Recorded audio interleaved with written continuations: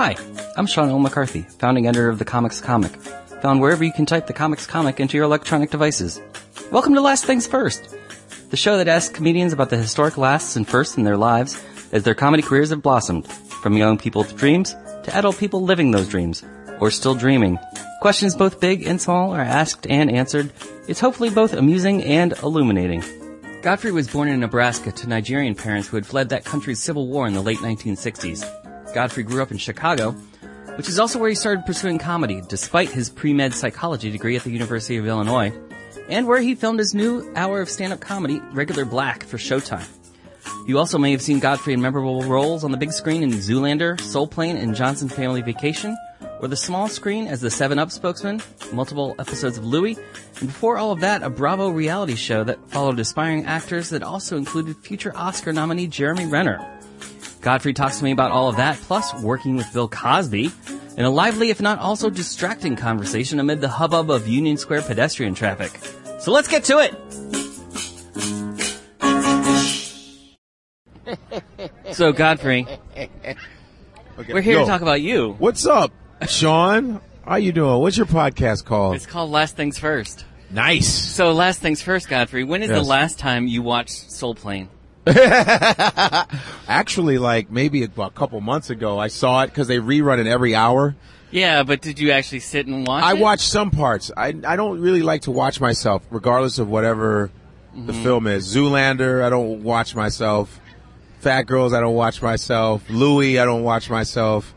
I just feel weird. Even, you know, specials, like comedy specials, right, I don't really watch myself. You just have your first real big hour-long special. Well, my second one. Second one. My first one was with Comedy Central, which was called Black by Accident about 4 years ago. That was an hour or half hour? It was an hour. Okay. I had a half-hour Comedy Central also and an hour Comedy Central. Okay. And then this one is Showtime, which is Regular Black. And I have to give shout-out to Rooftop Comedies, Matt Schuler, and your boy, Fine Arts. Yeah, Steve Fine Art, who is the director.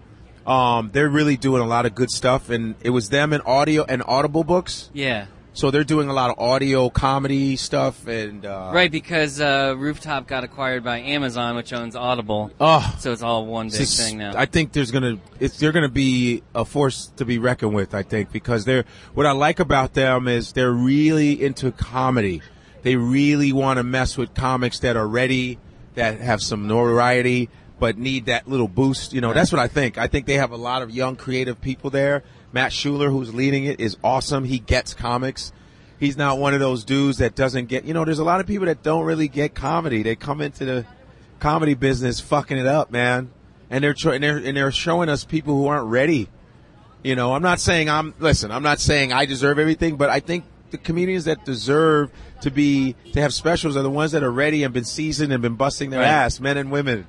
This shit nowadays, it's like a lot of people who aren't ready to do comedy are on getting everything, which is fucking crazy to me. Well, that's why I asked you about Soul Plane, because that was 2004. Wow. Did you think, when that movie came out, you were Snoop Dogg's co-pilot? It was supposed to be a big starring vehicle for Kevin Hart. Yes. Did you think that was going to be the boost? I don't know. At the time. I thought that it would, but then they bootlegged the movie.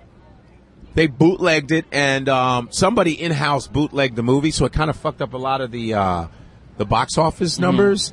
But as far as it's become a cult classic, so it kind of it's kind of cool. One of those, it's so bad it's good. It's so bad it's good, and they make fun of it in cartoons. They make fun of it all the time. Right. That it keeps me around. It keeps people going, and that was my ghetto pass, by the way.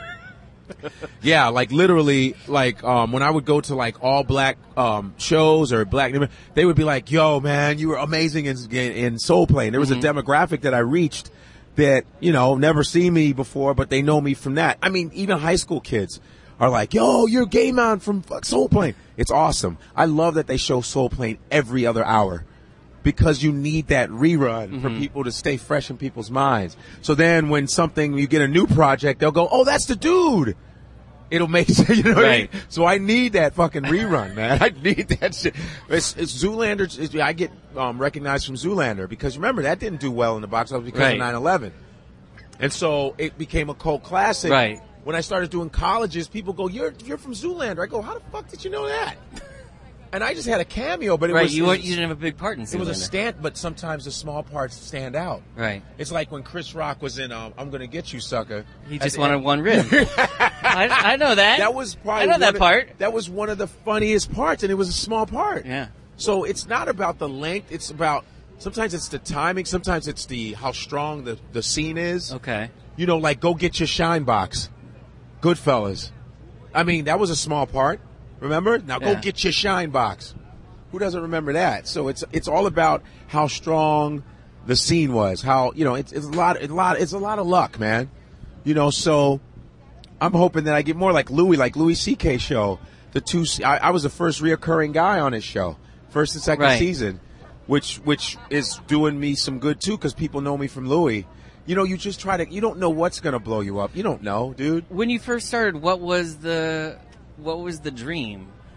My dream was I was a big, Richard Pryor, Eddie Murphy's fan. I wanted to do stuff Eddie Murphy did, like, oh man, I would love to be on Saturday Night Live. Oh man, I want to do comedy in a theater. I want to, you know what I'm saying? It was like the dream was just to be successful my dream was to be a comedian, when I finished college, that was when I wanted to be a comedian. But my dream was like, I want to be a comedian like Eddie Murphy and do like concerts and stuff like that. And that's what I wanted to do. And then with that comes movies and TV, and I just wanted it to fall in place like that. And it kind of has, I'm not going to say I've done movies, I've done television. I was a spokesperson for 7-Up. I mean, I'm part of American culture forever. Now you're also the son of refugees. Yes, I am. From Nigeria. Yeah. So how much, when you were growing up, in Chicago, outside of Chicago? In Chicago, Wrigleyville, north side. So when you were growing up in Chicago as a kid, born in Nebraska, but Lincoln. grew up in Chicago, what was the American dream to you? What did your parents tell you the American dream was? My parents were all about, and with Africans, I think with most immigrants, education was the first thing. Like, you go to school, you can be whatever you want if you go to school. Get good grades, respect your teachers. It was always about respect, education, you know what I mean? And that's what I loved about my parents. They were like, my father was always like, you have the same brain as everybody else. It's just how much work do you put into it? How much focus do you have? So the dream was just like, oh yeah, I'm going to graduate high school and then graduate college. And then from there, because I was a pre-med major. Right, pre-med, psych. Psych, right. And I was going to be like maybe a psychiatrist. So that's what you told your parents the dream was. Yeah. And then the comedy bug hit me one time. It just hit me when I was in college, and Tommy Davidson came to my college. You talk about going to Illinois. Yeah, Illinois. Yeah, Champaign. In the special. Yeah, and he came to my college, and we hung out with him. I still have pictures of we hung out. We showed him around campus. And I was like, man, I want to do comedy. And plus... And he was on In Living Color at the time, right? Oh, he was fucking... he was the shit. And you know how it is when you're in college.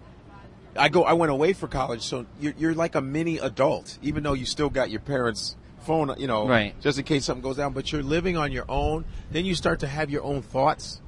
You start to think freely. You start hanging around with people who are like, wow, the system ain't right. You become little rebels, the system ain't right. Yeah. People who are gay come out. People who are, you become, I was black power, like black nationalism. I was, because, you go to a majority white university, you become like close to the black students there. And then you get all like, let's learn our own history. Let's learn real history. And, we protested against the president of the University of Illinois, Stan Eikenberry. We did all that protesting, and it was cool. It felt great.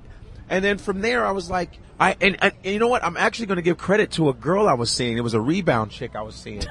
No, I'm not even lying. I was dating a girl on campus. Then we broke up. Then I had this rebound chick.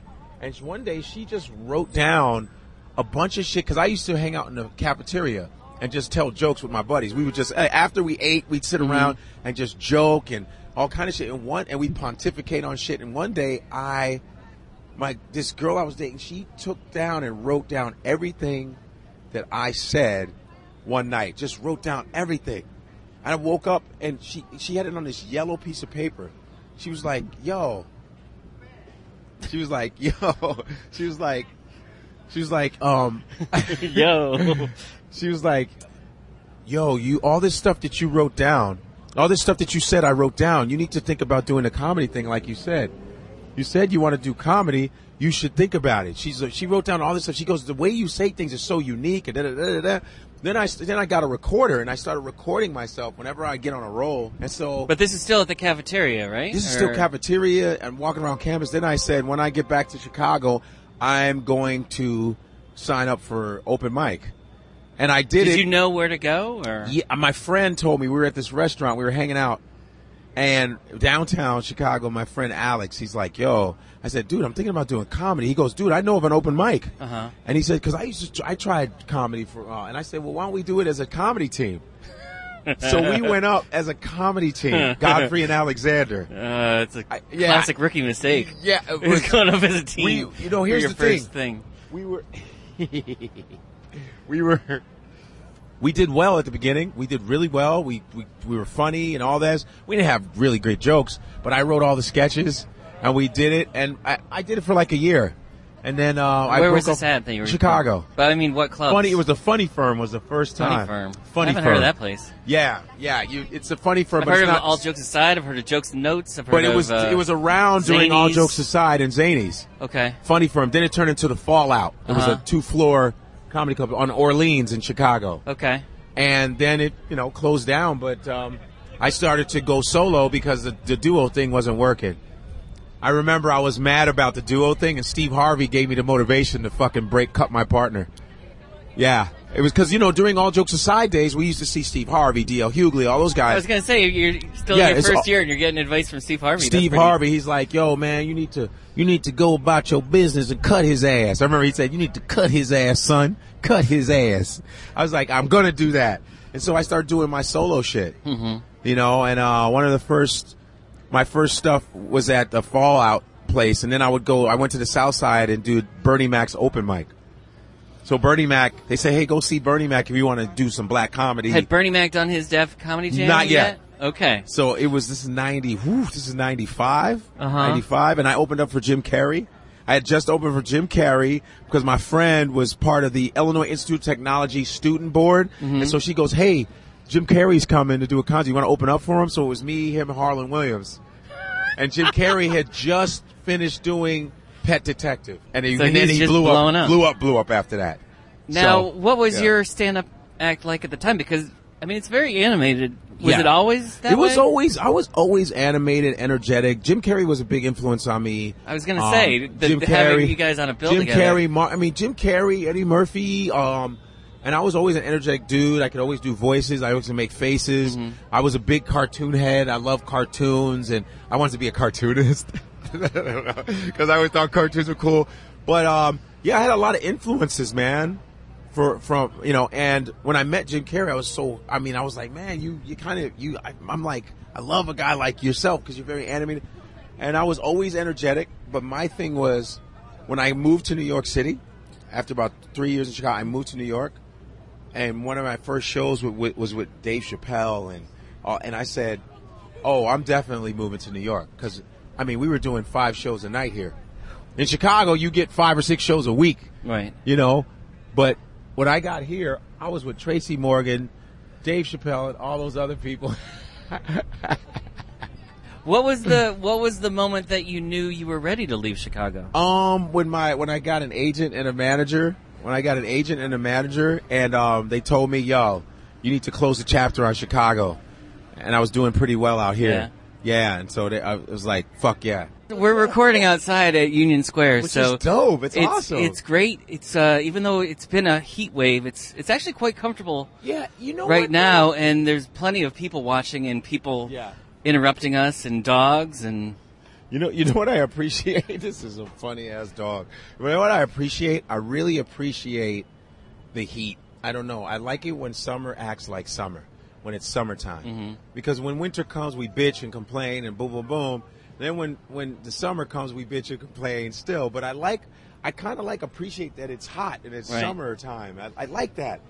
I like temperature change because the memories are always cool. Because where'd you grow up? I grew up in Connecticut. So you know what I'm saying when you We say, had you remember winters, last winter, the blizzard dude? of 78. Remember, We talk about, still talking about the blizzard of 78. Blizzard of 79, blizzard. And I love when you can talk about these things when it has to do with different seasons. Yeah, you I joke love that in your kind of Showtime special about the cold of Chicago. Yes. And I love, and then my first special I did, that was Black by Accident. And the Did you talk about the weather too? Oh, I did. Showtime. In Chicago. My fault. In the Showtime, I did because Chicago, it's real. Yeah. It is I don't even remember because I haven't watched it in its entirety. I did. I was part of the editing process, but I didn't because I jinxed myself. I don't have watching parties. You know how people have viewing parties? They'll invite people over to watch them on TV. That's narcissism to the next level. I can't do that kind of shit. But I was asking you about making the move from Chicago to New York, and you said it was getting representation. It was getting representation. I was fortunate. One of my first managers was Anthony Michael Hall's dad. Oh, wow. It was Anthony Michael Hall's dad, Tom Chistaro, Dave Klingman, and it was me, Leguizamo, Sandra Bullock. Mike Epps. Yeah.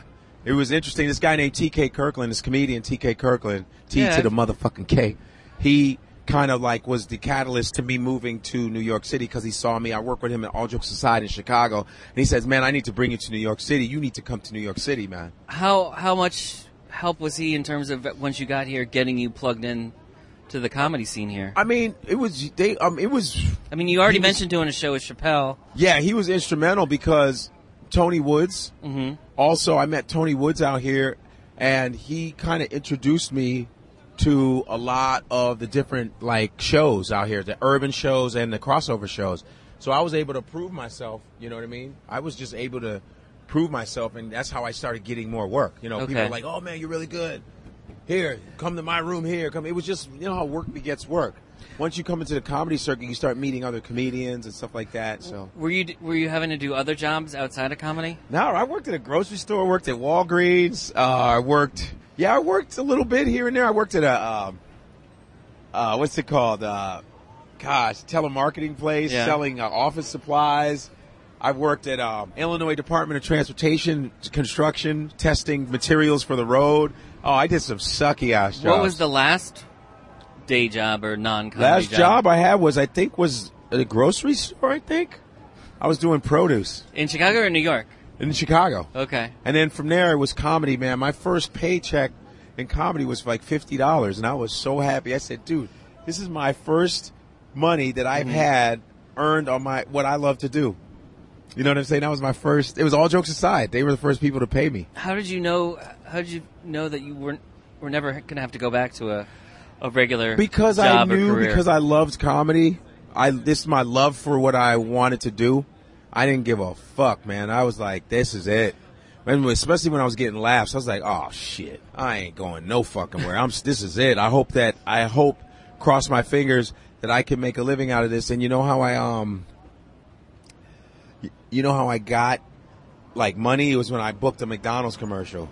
Okay. Yeah, I booked a fucking McDonald's commercial, and that gave me some nice money. How long did that run? It ran for a year, and I got nice money, and I fucking got an apartment. McDonald's apartment. Yeah, and I started living on my own, man. That shit was, my father was like, good. You also did some audience warm-up for a time, didn't you? Yes, I did audience warm-up for the Cosby Show when I got here in 97. I got a job warming up the Cosby Show. His last one on CBS. Right. With Dougie Doug, Madeline Kahn. I got that for a season. So it was January, February, March, April. It was great. Did you interact with Cosby or the other cast members? He gave me advice on comedy, which was great. This was after his son was killed. I was there. And I was roommates with Mike Epps in Long Island City at the same time. And, no, he gave me advice. He gave me advice on, and it was cool, man. And I got, ultimate Cosby advice. He had a cigar, you know what I'm saying? He was like, you don't see, let me tell you, you got to put the thing, you got to write on the paper, you got to boo-ba-do-ba-do-ba-do-ba-do. It was awesome. He gave me advice about show business, that always remember it's about the business. Mm-hmm. Show is the smallest word, business is the bigger word, and, it's unfortunate Cosby is a fucking dick. Did he give you any advice on women? No, he said, knock them the fuck out. Just all you got to do is you put something in the drink and you can fuck them while they're asleep. When all of that came out, what did you... When what? This Cosby shit came out? Oh, it was disappointing. I mean, the world's been disappointed. Man, But Cosby, having worked with him... Well, or for him, or yeah, but that was back then. That's 97. Right. You know, I mean, it was disappointing because his image has always been fucking crystal, just been clean, man. And Cosby was always the person to judge everybody else. Right. And he was hiding this stuff while he's giving you advice and while he's It's not even worse than infidelity, dude. That's like you were knocking women out. Yeah. That's like necrophilia. Dead bodies and shit. That's disgusting. I mean, that's like the infidelity, okay. Not saying it's right, but whatever. Mm-hmm. But that whole shit, knocking women out and drugging them, that was crazy. And everybody was shocked. What are you going to do? And his image has been fucked. 50 years of, especially for African Americans, all the things he's done for TV, his image. No, he was a symbol. He was a role model. I Spy broke the network barrier with I Spy. I love New York. The Cosby Show.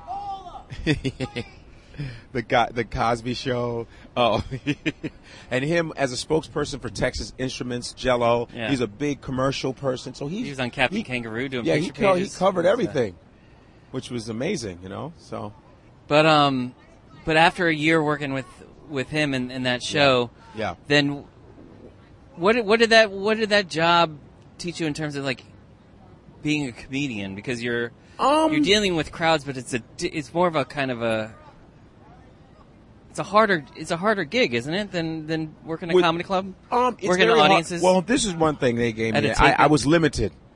I would warm up the show for about 8 hours, but I had an hour break. We do 2 shows, but it was like an 8-hour thing. And like the first show, I'd warm up the show for about 2-3 hours. The second one was like, because they did longer breaks. Right. It would be like 5 hours, dude. And I couldn't curse. I couldn't use profanity. It was a family show. So I had to stay within the confines of the Cosby rules. And I didn't there was not really any audience participation, which you're supposed to have that. All I could do was maybe ask questions. I gave people, they want to ask questions about the studio, and then I had to tell jokes in between. And I did. It worked, man. I was able to use other resources, man. Because you think about 5 hours. Right. I'm talking about tissue paper. I'm talking about. No, I mean, people have this picture of like when Dave Chappelle comes in and does a marathon set in a club. Right. A lot of that is crowd work. There's downtime. There's of course. He's thinking, but like the muscles it builds in you as a comedian and as a performer. Yeah. To work an individual crowd over the course of 8 hours. Yeah, Did that change how you approach your actual stand-up gigs? Yeah, it was like I felt like I could do. No crowd was hard to me. When I would because I would warm up Cosby, then I would head downtown from Queens, head downtown to the Village to do the Boston Comedy Club. Okay. And that would be at like 2 a.m. or 1 a.m. right after Dave Chappelle or something like that. So I just felt invincible. I felt like and then Cosby would actually do a set. He would actually do comedy. And then toss the mic to me and go, follow that motherfucker. He'd literally look at me and go, now follow that. So I felt like I was getting the best schooling in comedy. I was like, no one can fuck with me. I'm doing 5 to 8 hours of warming up an audience, and I got to be clean. Mm-hmm. Then I get to go downtown and be myself. So I had the best of both worlds, So I just felt like my comedy brain was just fucking. It was just a steroid, It was such a great schooling that I got, So, but then around like the turn of the century, that's when you start getting these movie gigs. Yeah, I got some movie gigs, man. I got a couple of them. We've already talked about Zoolander and Soul Plane and Fat Girls, and then Johnson Family Vacation. Johnson Family Vacation. I had 30 years. 30 years was with Tracy Morgan. It was an indie film. I did a couple different things, and I would love to do more, of course. And you were on a show called The It Factor? The It Factor. That was like Bravo's first reality show. Following aspiring young Jeremy actors. Renner was in the LA version. Catherine Winnick, who's on Vikings, is on that. Wow. They're more famous than me. I need to really get my shit together. But I'm wondering, like, I vaguely remember that show. Like, what were your aspirations when they were following you? I thought it would just be, I thought it would really, really boost us because it was it was a new thing on TV, to follow actors around and get to know actors through the camera. I thought it would be like, But were you hoping to be more of an? It would boost your acting career more, or boost your comedy career more? I always thought it would do both. You know, I thought it would do both. I thought it would do acting too. I thought it would do both because it would just get attention from a certain demographic. Because Bravo at one time was more of a fine arts crowd. Right. That's what it's originally. Now it's more it's like gay men and women and like urban, like ghetto shit, like with all those housewives. Yeah. So it's the demographic has shifted. But before it was, it was like the fine arts people and the Bravo. That's what you say at the end of a fine performance. Right. So I thought I was going to get that demographic, which I got some of, and other actors were inspired by it. Because you know how I got on, right? No. Well, they recorded our audition. Okay. They were following us around. So this is Billy Hopkins, who's a very famous casting director in New York City. So I didn't know you needed a monologue. I didn't even fucking know. So I called my manager. I go, yo, dude, you didn't tell me that I needed a monologue for the fucking second phase of this thing. And so my audition, my monologue was my manager didn't tell me I needed a monologue. I made it up. Yeah. My manager, that was my audition, that my manager didn't tell me that I needed a monologue. And then I got on just because I made So what did you do? You just kind of just ranted? Or? I just ranted. I ranted. That was my audition. And what immediately came out of doing that show for you? Did it do anything in the short term? Recognition, because I had booked the 7-Up commercial on the show. Okay, so it was part of the plot line. No, they went with me to the audition. I didn't know I was going to get it, and I got it. Oh, okay. I think I was walking down this street when I got it. Just walking down the street, and my agent called me and said, "Hey, you got the commercial." It's like, it wasn't even planned, right? But it got me recognition, like got me with 7-Up boosting my shit up. Are you kidding me? That was amazing. No, I know when I moved to New York in 2007, that was that was like the big credit for you on the comedy Cellar list. Yeah. It was always Godfrey for the 7-Up commercial. Yeah, because it was a big deal.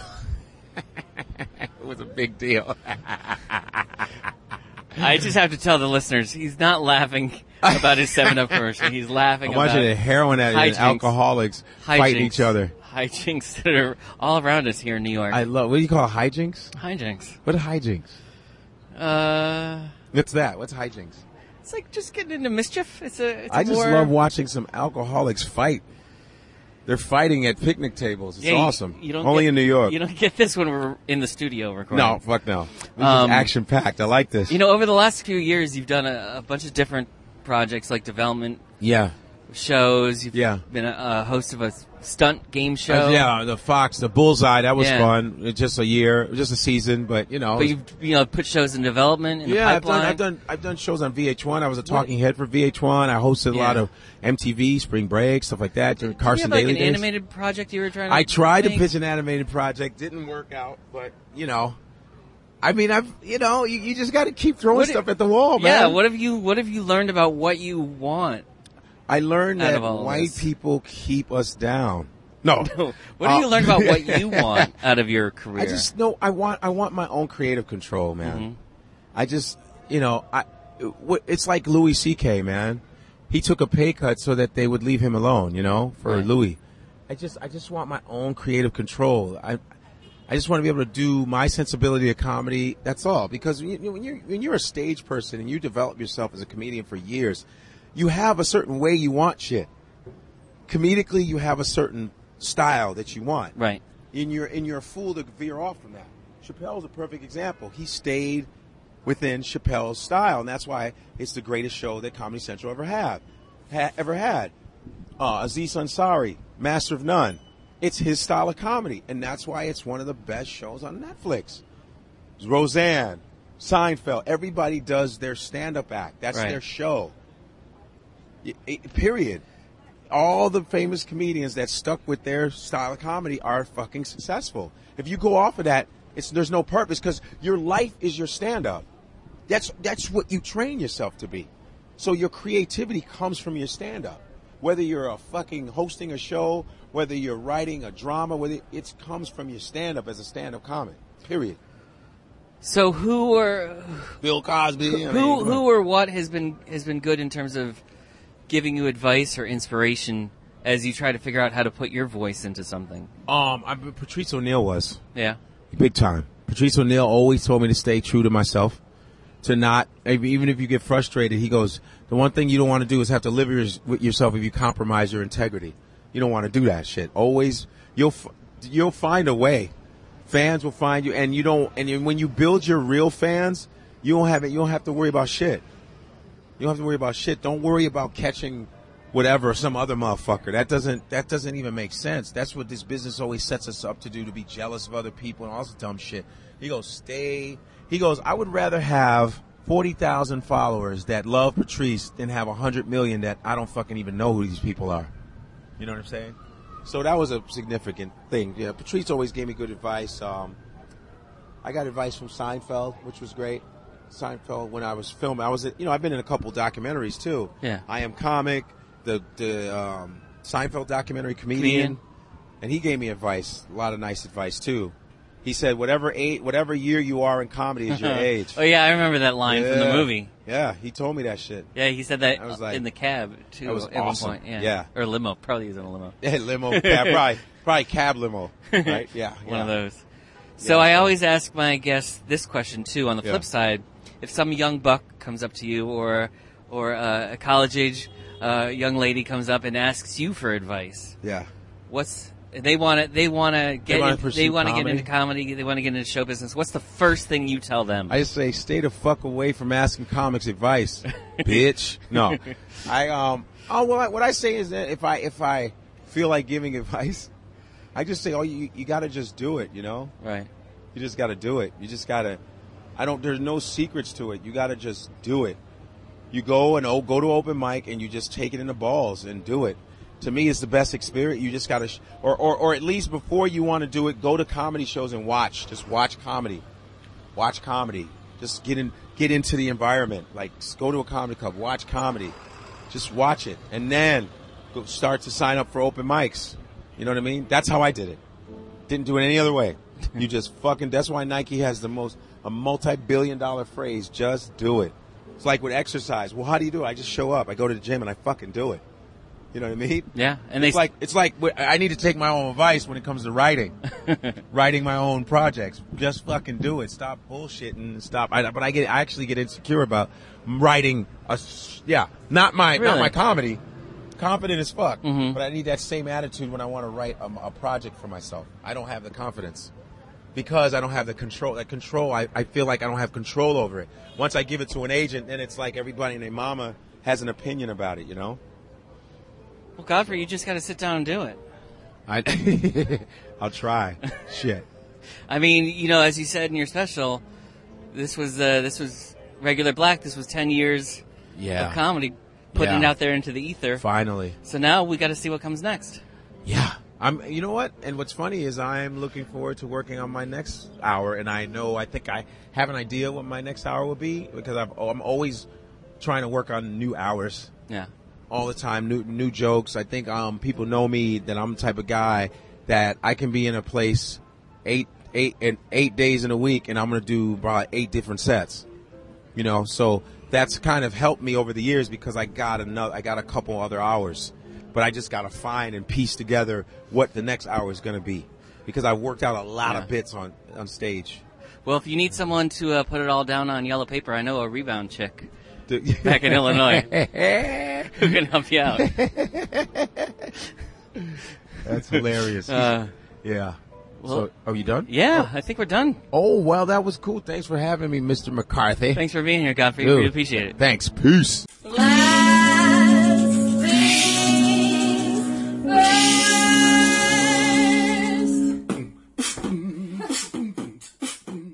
This episode of the Comics Comic Presents Last Things First was produced by Alex Brazell at Showbiz Studios. Theme music by Camille Harris and Shockwave, logo by Giggle Chick. Please check out my website, thecomicscomic.com, for more interviews, reviews, and comedy news. Become a paid subscriber at patreon.com. I'm your host, Sean L. McCarthy. Thanks for listening.